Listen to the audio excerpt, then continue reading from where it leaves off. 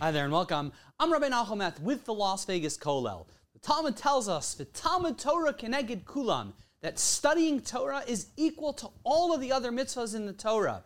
And the Chofetz Chaim tells us, he quotes other passages, that the reward of the mitzvah of Talmud Torah, the mitzvah of studying Torah, he says it's beyond our imagination. It's such a precious mitzvah. It's such an important mitzvah, studying Torah, becoming closer to God through his Torah is such a powerful mitzvah.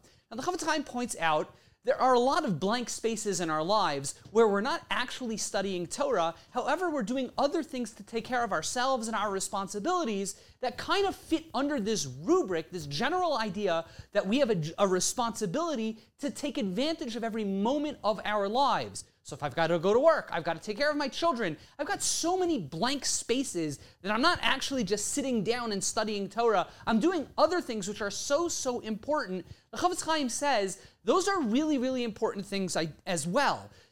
Functionally and fundamentally, the idea of studying Torah, of connecting to God spiritually, is such an important responsibility and mitzvah. We have an obligation, it emerges practically, to make sure we're not wasting any time.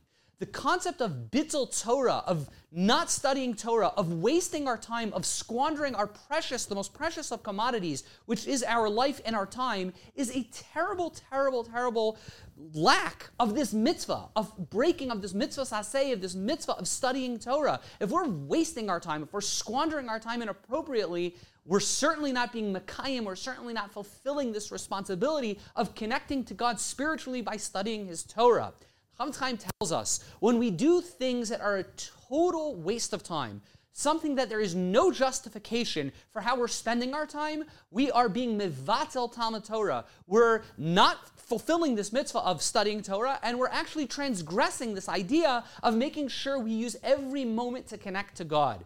Chofetz Chaim tells us, when we speak lashon hara or rechilos, when we're speaking negatively about one another, we are obviously not connecting to God spiritually. We are obviously not getting ourselves one step closer to studying God's Torah.